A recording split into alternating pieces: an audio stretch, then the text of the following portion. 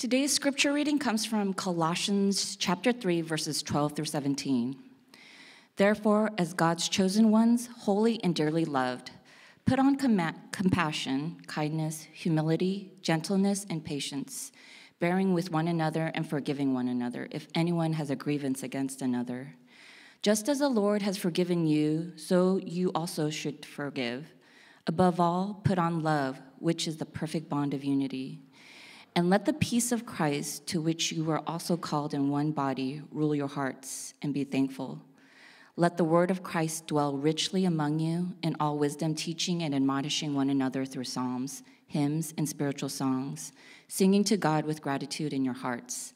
And whatever you do, in word or in deed, do everything in the name of the Lord Jesus, giving thanks to God the Father through him. The word of the Lord. Good morning, everyone. Thank you, Lisa, for reading. My name's Eric, pastor here at Trinity. If I haven't had the chance to meet you and greet you, I would love to do so. We are in a series here, a teaching series to begin the year called Liturgy for Life. And what we are doing is we are looking at each element or part of our worship service. And for each of them, we are asking, why? Why do we need to do this on a weekly basis? Why do we need to do this on a regular basis when we gather together for worship? And the hope and my prayer is that each part of our service would take on fresh power and meaning for all of us. In addition to that, we are also looking at how our Sunday liturgy can serve as a liturgy for our daily lives, what I'm calling our liturgy for life, our habits for life. I'm going to put a slide up here and just jump right into this. This is a concept that I think is very important. It's been helpful for me, and I think it's true, and it's biblical. Let's go to that next slide. Our liturgies, this applies to, I think, Sundays, and our habits and our rhythms of life, are formed based on what we value, seek, and consider important. And our liturgies have the power to redirect and reshape what our hearts value, seek, and consider important.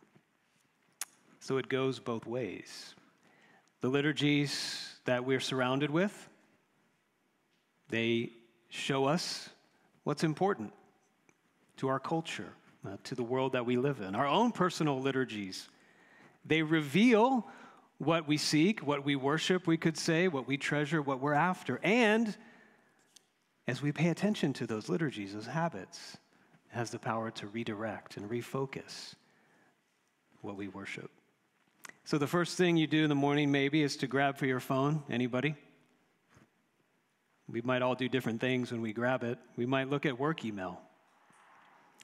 We might jump right onto social media. We might look at the news for the morning. We might check sports. And so maybe you can ask, why? What does this liturgy reveal about what I value, what I seek, or consider important? And we can all ask ourselves, just choosing that one liturgy, how is this directing and shaping my heart and my life? Today, our topic is singing. So I thought instead of speaking this sermon, I should probably sing it. So let's have the worship team come back on. Okay, you're laughing. It's not true. It's a joke. But technically, singing, it doesn't really fit into this series. Singing is not a separate element or a part of our service. It happens all throughout the service, and that indicates what singing is. Singing is a way that we do every single part of our service. Almost all the elements God has given to us for worship, we can do through singing. We praise and adore him through song. We can pray through singing. We could confess through singing. We can receive assurance through singing. We can hear the word of God. Colossians 3:16 says we can teach and admonish one another through our singing. And we can receive God's blessing through a song. It all fits, and it can all be done through singing. So though it's not a separate element, since singing is one of the clearest things that the Bible says when you get together, when followers of Christ gather together, The Bible's clear. There should be singing. Why? That's what we're going to look at this morning. We read Colossians 3, 12 through 17. My focus is going to be on verse 16. We're going to zero in on that. We'll talk about the context there, and we'll also look at a number of other passages in the Bible. First, I think it's important that we just reflect for a little bit on the question, what is singing? How would you define that? What is a song? I know this is a little bit like coming up with the definition of being in love. Define being in love.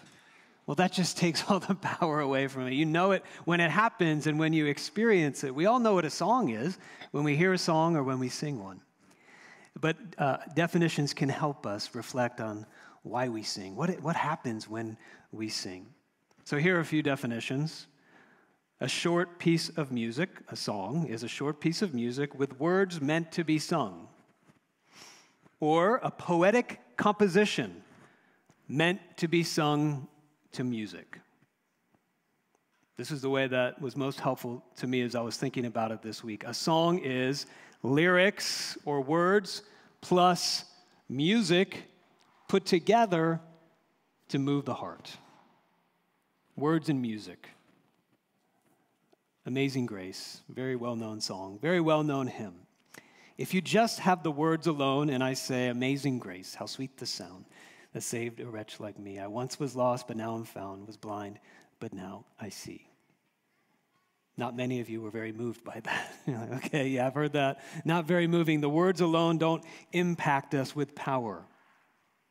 Music alone, if somebody was here playing the piano, one of our great pianists was up here playing the tune to Amazing Grace, we would be moved. It would be beautiful, and it would impact us. But it's together, when the words and the lyrics are matched to the music, that the song goes straight to the heart. It does something inside of us.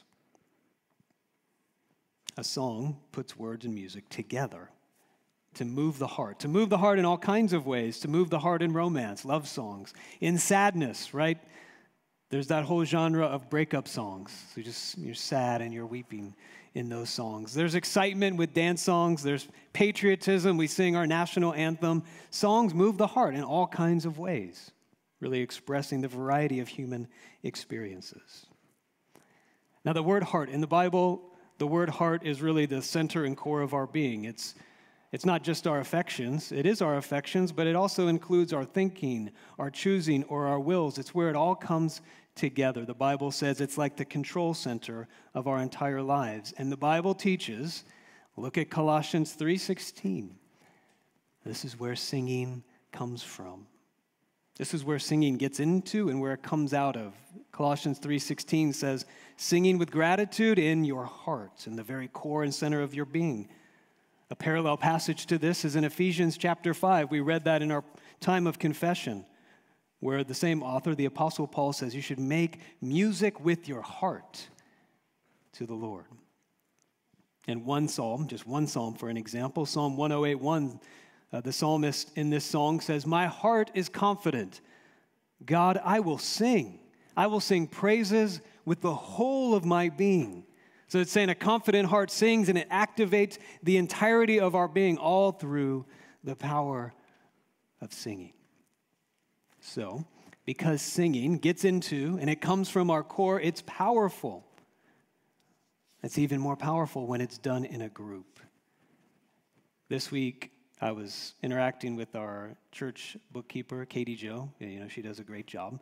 And she was trying to into our Verizon account to get our records for this past year. And so she was getting stuck because there was a secret question that I had put on the Verizon account. And the question was, what was your first ever live concert that you attended? And I said to Katie, well, I'm going to have to come clean. I was 13 or 14 years old, mind you, and mine was a R&B hip-hop concert with Belle Biv DeVoe, MC Hammer, Jodeci, and Keith Sweat. It was a good concert. And at that concert, I wasn't just there listening. I was singing. I was singing all the words. Don't look up the lyrics. Just don't. But we remember those. You probably all remember your first live concert. There's something to the music being played and singing together with people that moves us to the core. It is powerful. From this definition of singing, we can see some of the differences between singing and speaking. Rarely will we listen to a sermon or a lecture repeatedly. Rarely do I do that, so you won't hurt my feelings if you say, I only listen to your sermons once. Maybe if it's a meaningful message, you'll go back and you'll listen to it a few times, right? But probably not 1,000 times. Has anybody ever listened to a sermon 1,000 times? Even 100 times? But if I said, has anybody ever listened to a song 1,000 times? I'm sure all of us would say, yeah, there are a few songs like that for me. I think about that. Never has someone memorized word for word, repeating and reciting someone else's message or sermon. That's plagiarizing, and that's bad. That doesn't happen. But I point this out to say, not that speaking and preaching doesn't get to the heart in a powerful way, but to show how singing works differently. Songs are meant to be repeated 1,000 times and more. If you hear an amazing song and it resonates with you deeply, no one would ever say, that was a great song, I'm never going to listen to it again, it'll spoil it. No, we say, put it on repeat. I want to hear that one again. And the words and the lyrics and the power of the song, the feeling it evokes, stays fresh. And in different moments, it hits us with that power, even new impact. This week it was fascinating to me to learn the ancient practice or the liturgy of the Jewish people.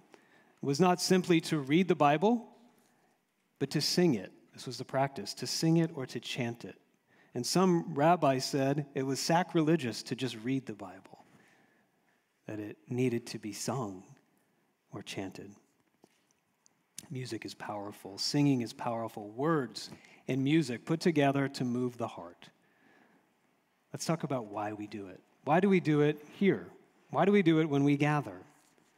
From a very basic observational perspective, it seems as if human beings, we sing because we can't help it. Just look at any culture. Across the globe, across history, every culture has songs. Every culture gathers together and there is singing involved to celebrate and mark special occasions or to tell stories. If you Google this, modern science has come up with all kinds of health benefits to singing. And these are amplified when we sing in a group. Some of those are, it bonds people together and creates unity. It can release endorphins. It can boost our immune system. So you come here, we get healthy and stronger immune systems when we sing. Relieves stress, helps with grief, aids the memory. It's all the benefits of singing. It seems like God made us to sing. And it seems like God made us to sing together. Somebody said the only instrument God created is the human voice. So I want to dig deeper, though, and ask, but why should singing be a part of our liturgy when we are gathered together for worship? And what does Scripture say about that? Well, to start, if you just look at the Bible, you'll notice there are over 200 songs in the Bible. The command to sing is probably 100, I think, 100 times at least throughout the Bible. Sing, sing, sing. There's a whole book of the Bible that is a song book, the book of Psalms that are written to be prayed and to be sung. Singing is a part of our faith. In Colossians 3:16, in one sentence, helps us answer the why question underneath all of these why questions. But why? In one verse, in Colossians 3:16, it says that the word of Christ may dwell among us richly. I want to piece this apart and examine this. The word of Christ.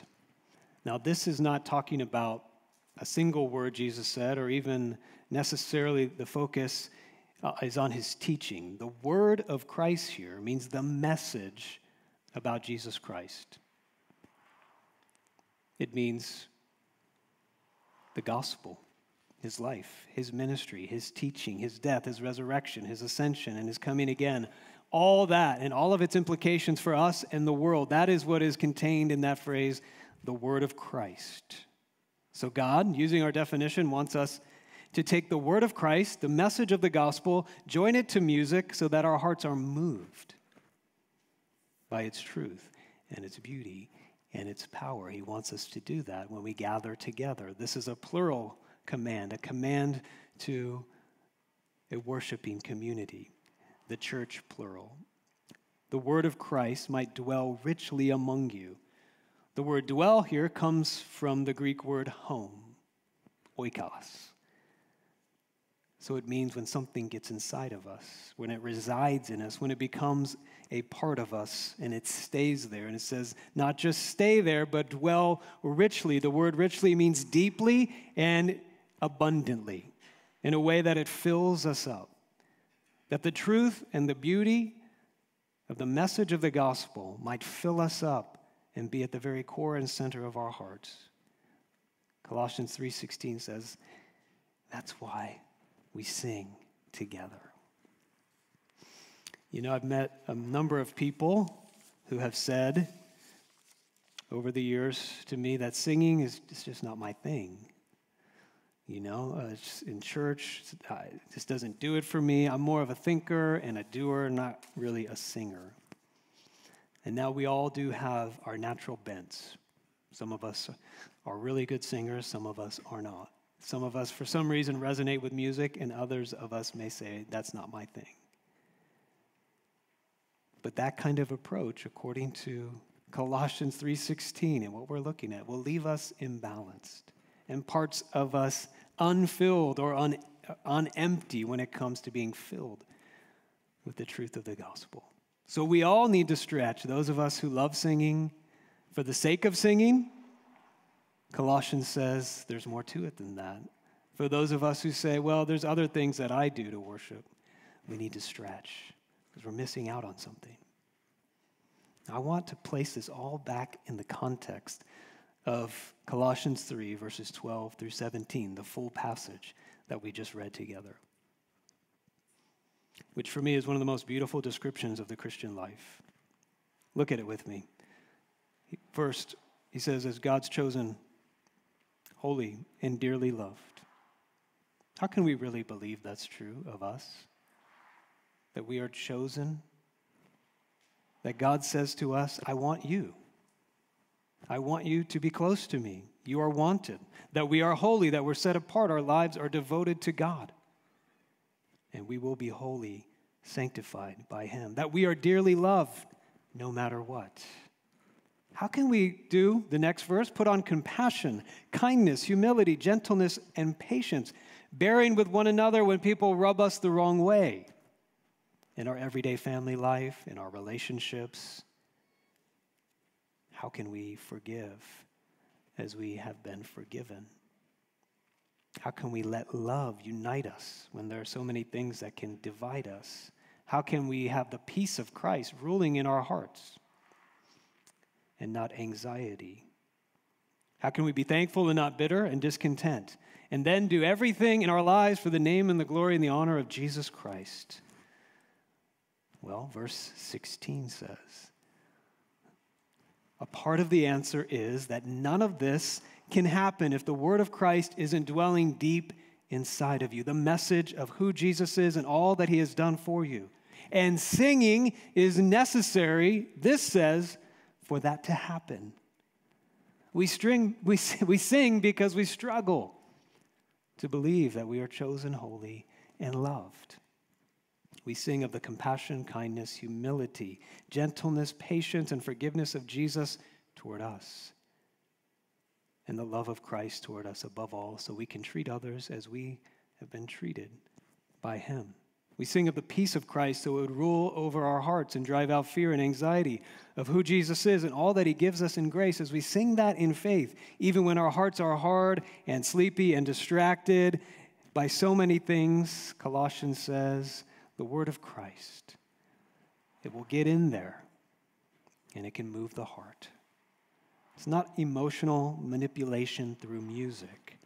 This is the word of Christ, which is truth, and music, which is beauty and power, filling us and our hearts with Jesus. That is why we sing together. Martin Luther, who was a reformer, and also a good songwriter himself. He said this as he was seeking to spread the message of Jesus Christ throughout Europe and in the movement of the Reformation. He said, "I have the intention to create psalms for the people."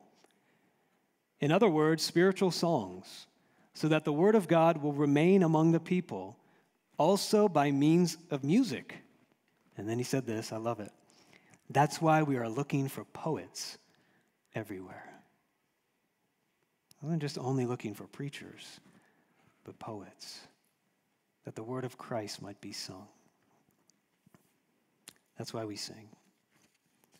I have a little bonus point that's not in the bulletin, in the outline, and it is when we sing. I want to reflect on this. So that's why, when should we do this, singing? We should sing on Sundays. This verse, this text is given to the context of a community gathered together for worship.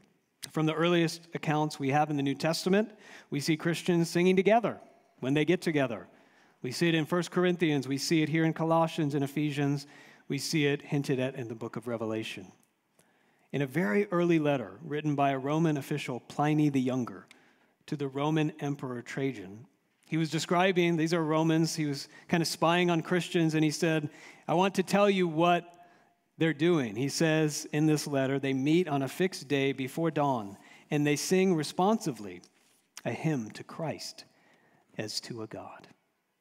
We have all kinds of evidence that says when we get together on Sundays for worship, a core part of what we do should be to sing the gospel, to bring it to life in our hearts, so that we might sing every day in all of life's ups and downs. Colossians 3:16 enables the life described in Colossians 3:17. In everything you do, be thankful. Everything you do, do it for the glory and the honor in the name of Jesus. We need 16 together in order to do 17. It helps us bring the word of Christ, that it might dwell richly in us in all of the experiences, especially in our suffering. In those times when we feel like we don't have the words. And words alone, they just don't seem to work. The words we try to tell us in our heads, it's going to be okay. I'll get through this. It'll be over. The words that we try to speak to others in their trials. When things are hard and suffering comes, we struggle for words. Sometimes we're just speechless. And we wonder, what can I even say that'll make a difference? David, who wrote many of the Psalms, wrote some of his most powerful songs at his lowest moments. He wrote one while he was hiding alone in a cave, and he didn't know if he would live. He wrote another when people were sent to kill him and assassinate him, and he wrote a song, Psalm 59. Psalm 3, which is really the first song after the two introductory Psalms, 1 and 2, was written when his own son led a coup and kicked him out of his home and off of his throne. When David didn't know what words to speak, he came up with these songs. He gave them to us to pray in our suffering and in our laments. And in Acts 16, there's a story about the Apostle Paul and one of his ministry partners, Silas. They were flogged for preaching in a city. They were beaten. And it says they were put in the inner jail cell, somewhere in the dark, in the back of the jail, and their feet were put in stocks. And if we can just kind of enter into that experience, what would you do? What would you say to Paul and Silas? Silas, it's going to be okay. What did they do? It says about midnight, they were praying and singing hymns to God. Always been amazed by that. When death draws near to us or those we love, when memory fades, the songs that we have sung will be there to bring the word of Christ into our hearts. One worship leader said, he's a singing worship leader, said, when I prepare to lead the congregation to sing, I'm preparing them for funerals or I'm giving them songs for when they just don't have the words. When I started seminary in Orlando, I heard about this test that you needed to take before you graduated. There was all this talk. Before you graduate, you have to take this test or you won't get your seminary degree, your MDiv. And what it was you had to verbatim write out 35 question and answers from our statement of faith, the Westminster Shorter Catechism. And I was like, wow, that 35, is that hard? That sounds like it's going to be really hard.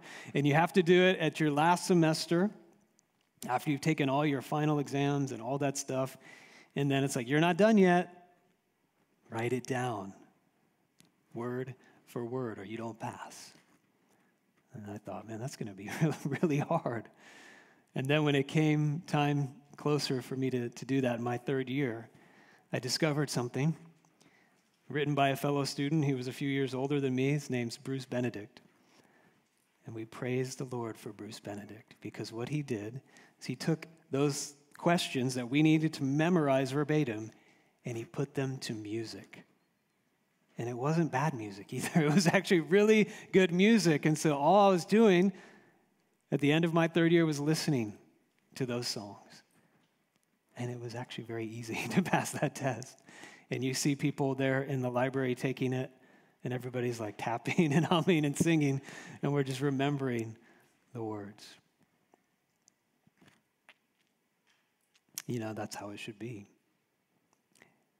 The word of Christ, put to music, gets into the heart.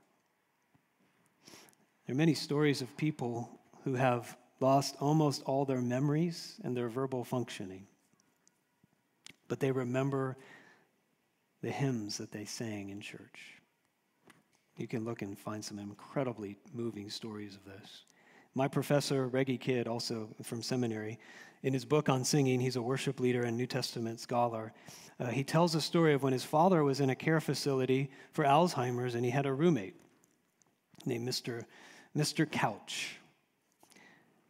And he says he rarely spoke. And people told him he used to be a conversationalist and lively and always talking, but he wasn't speaking at all, really. He says one night he was there visiting his father, and in the bed next to him, it was dark. He could see Mr. Couch just tossing and turning and not sleeping. And then all of a sudden, he heard him say and sing these words. He thought maybe he was even sleeping. Abide with me. Fast falls the eventide. The darkness deepens. Lord, with me abide. When other helpers fail and comforts flee. Help of the helpless. Lord, abide with me. There when he needed it the most, in that darkness. Because he sang that song in church, most likely, on his own. It was there. It was there when he needed it. That's when we sing. A quick note on what we sing. There's been a lot of debates on what do you sing in church? The old stuff, the new stuff? What genre do you sing? And we could talk a lot about that. But Colossians here says, sing psalms, hymns, and spiritual songs. And the truth is, no one really knows what the difference is between all of those. But there's a good guess out there that the Psalms, it makes sense that it's talking about the book of Psalms, songs familiar to the Hebrews, the Jewish people, the Psalms of the Old Testament. And in the Old Testament, it says sing with instruments, so we know that was a part of worship of the Psalms as well. It says hymns. This was a form more familiar to Greeks, scholars say. New poetic songs written to bring theology to life and to the heart. We have a few of these hymns in the New Testament, most likely, in Philippians 2 and in Colossians 1. And then spiritual songs. What are those? Maybe, most likely, they are folksier songs, grassroots songs written by people to express their worship of Jesus, inspired by the Spirit in different contexts for people to sing. So we sing all kinds of songs. It seems that we have the freedom to sing the variety of songs as indicated there. The guideline being, let the word of Christ dwell richly. Songs that point to Jesus, to who he is, what he's done, and how that impacts our hearts and our response to that. That's the guideline. Here at Trinity, just a quick glimpse as to how all this happens. Every week I interact with our worship leader and our worship team. We take the sermon text and we try to find songs that match that text in order that it would be the word that's the guideline for our music. Yes, we sing songs from the historic church. We sing songs that maybe were written this year. We try to do a blend of those songs to give voice to what the Spirit has taught the church and God's people, and how does the word of Christ dwell in us richly through a great variety of songs that are focused on the word of Christ.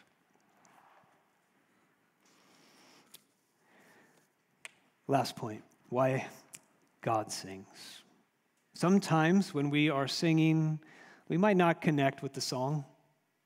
We might say, I wish I felt like that, but I don't today. Sometimes we just don't feel like singing, or the words are just not real to us. Sometimes we're singing just because we like singing, and we're just into the moment of the song. Our liturgies of singing have their full impact even when we're not singing ourselves and can't get there ourselves.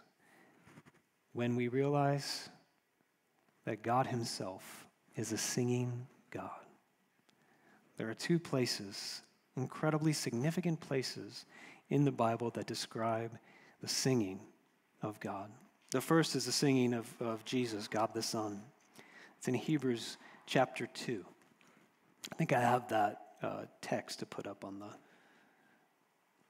the screen there in a slide. Hebrews chapter 2 says, for the one who sanctifies and those who are sanctified all have one Father. That is why Jesus is not ashamed to call them brothers and sisters. Here it is, saying, this is what Jesus is saying, I will proclaim your name to my brothers and sisters. I will sing hymns to you in the congregation. The word there for congregation is a word that we usually translate church. And there's an image here given of Jesus, that he is the one leading the songs of the church. Whenever we are gathered together as a church, as God's people, we are to imagine Jesus himself as our worship leader singing. This quote here, we can go back to the previous one. It's in quotes because this is a quote from Psalm 22. It's a song that we know that Jesus knew very well. Psalm 22 is a song none of us would ever want to sing, especially the first part of this song. Psalm 22 is the song that came to Jesus' heart, and that was on his lips when he suffered on the cross. There are times when we need songs like this, the songs of lament, but no one will ever sing this song like Jesus did on the cross, in the greatest moment of darkness, when the goodness and the favor of God, his Father, was lost to him. When he was in the dark, he cried out, my God, why have you forsaken me? And in that forsakenness, when the Father was hidden from his heart, when Jesus received what our sins deserve, what our sins tell God, that we don't want you, we don't need you, I'm okay alone. Jesus went into the full experience of aloneness, separated, empty of the love of the Father. And that was the song he shouted. Psalm 22. My God, why have you forsaken me? I don't think that was just a random choice in the moment. It just kind of came to mind as Jesus was suffering. He said, I need something. I think he knew that his experience on the cross would be what was described in Psalm 22 to the nth degree. Jesus knew he would need this song. He knew what it said, that he would experience this song like no other person would ever experience it, all alone, forsaken, cursed, bearing the sins of the world. So if he knew this was the song that he was going to sing, Why? Why would he do it? Why would he go to the cross? Jesus himself said, I don't have to do this. I could call down angels and end this right now. But he chose to enter into the full experience of Psalm 22 to this song. And the answer is in verse 25 of that same song. That is, it descends deep, deep into the darkest place, Psalm 22, where he says, I am a worm and not a man, scorned by mankind, despised by people. Where he says, there's no one to help me.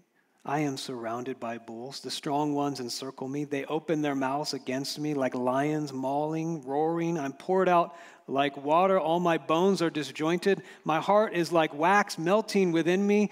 Who would want to sing that song? This was the song that Jesus sang from the cross. As it descends deep into that darkness, there's a turning point in verse 25, and that's what's quoted in Hebrews chapter 2. Why did he do it? He did it so he could lead us in singing. So that he could lead us in singing praise to the God who saves us. As he looked ahead on the other side of that darkness to his resurrection, he knew what would be different before singing Psalm 22 and after would be that we would join with him in his song. The gospel is not only that Jesus died that we would sing with him. He died for us so we would know the Father always sings over us. Have you ever been serenaded by someone? It can be very uncomfortable if you have been. We all get a little taste of that, like if it's happy birthday time for us on our birthdays and there's a big group around us and it's like, bring out the waiters and the waitresses and we're all going to sing happy birthday. And what do you do when people are saying happy birthday? You're just kind of like, it's just awkward. People are all looking at you and you're just like, I can't wait to blow out the candle. But the attention is on you. The spotlight is on you. People are singing over you saying, this is about you. We are glad you were born. Happy birthday. We love you. We already read it earlier in the service, but in Zephaniah chapter 3, we are told, for all those who believe in Jesus, this is the reality of our lives. God delights over us with singing. Let's put it up again on the screen. We sing for joy loudly. Be glad and celebrate with all your heart. Why? The Lord has removed your punishment. He's turned back your enemy. The King of Israel, the Lord, is among you. You need no longer fear harm. Here is what he says to you. Do not fear. Do not let your hands grow weak. The Lord your God is among you, a warrior who saves. He will rejoice over you with gladness. He will be quiet in his love. He will delight over you with singing. You see, in Zephaniah 3, it says, our singing for joy is a response to the singing of God over us. The God who removes our punishment, the God who takes away and turns away our enemy through Jesus Christ, sings a song over us of love and delight and joy. So all our singing is a response to the song of God over us. Final thought. In our CBR reading, we were reading Luke chapter 15, one of the most incredible and powerful chapters in all of the Bible. It has the parable of the lost sheep, lost coin, and the lost son, or the lost sons, more accurately.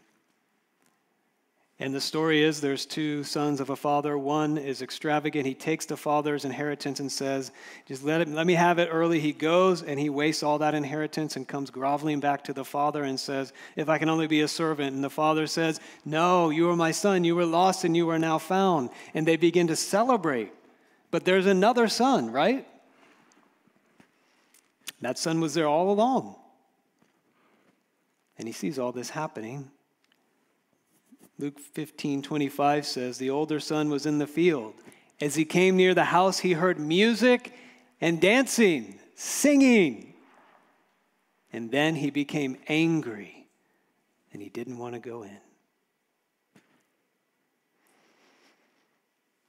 The person who hears the music but won't sing, for whom The singing does nothing is the person who believes God's love is earned.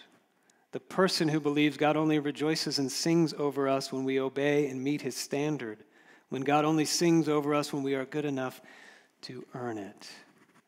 That person will only sing when they think they've been good enough. And that person won't sing when grace is extended to others whom they think don't deserve it. But the person who knows that God delights over us in singing, not because we've earned it, but because Jesus, our Savior, has taken away our punishment. He's turned back all our enemies.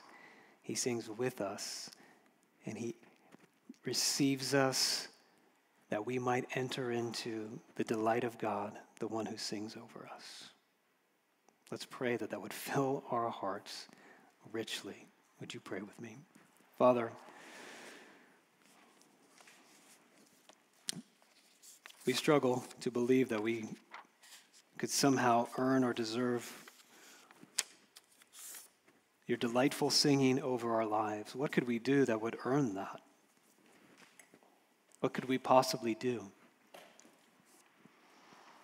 that the God of the universe would sing over us with joy and love? And yet we know what you have just shown us that you do, not because we are worthy of it, not whether we've had a great week or a great day, or think we have measured up to your standard, but because you delight in us, in your Son Jesus. We give you thanks that we can stand in that delight, sing in that delight, and know that it is ours as a gift. Help us receive that gift and fill us. Fill us with the knowledge that you delight over us in Christ. We pray in his name. Amen.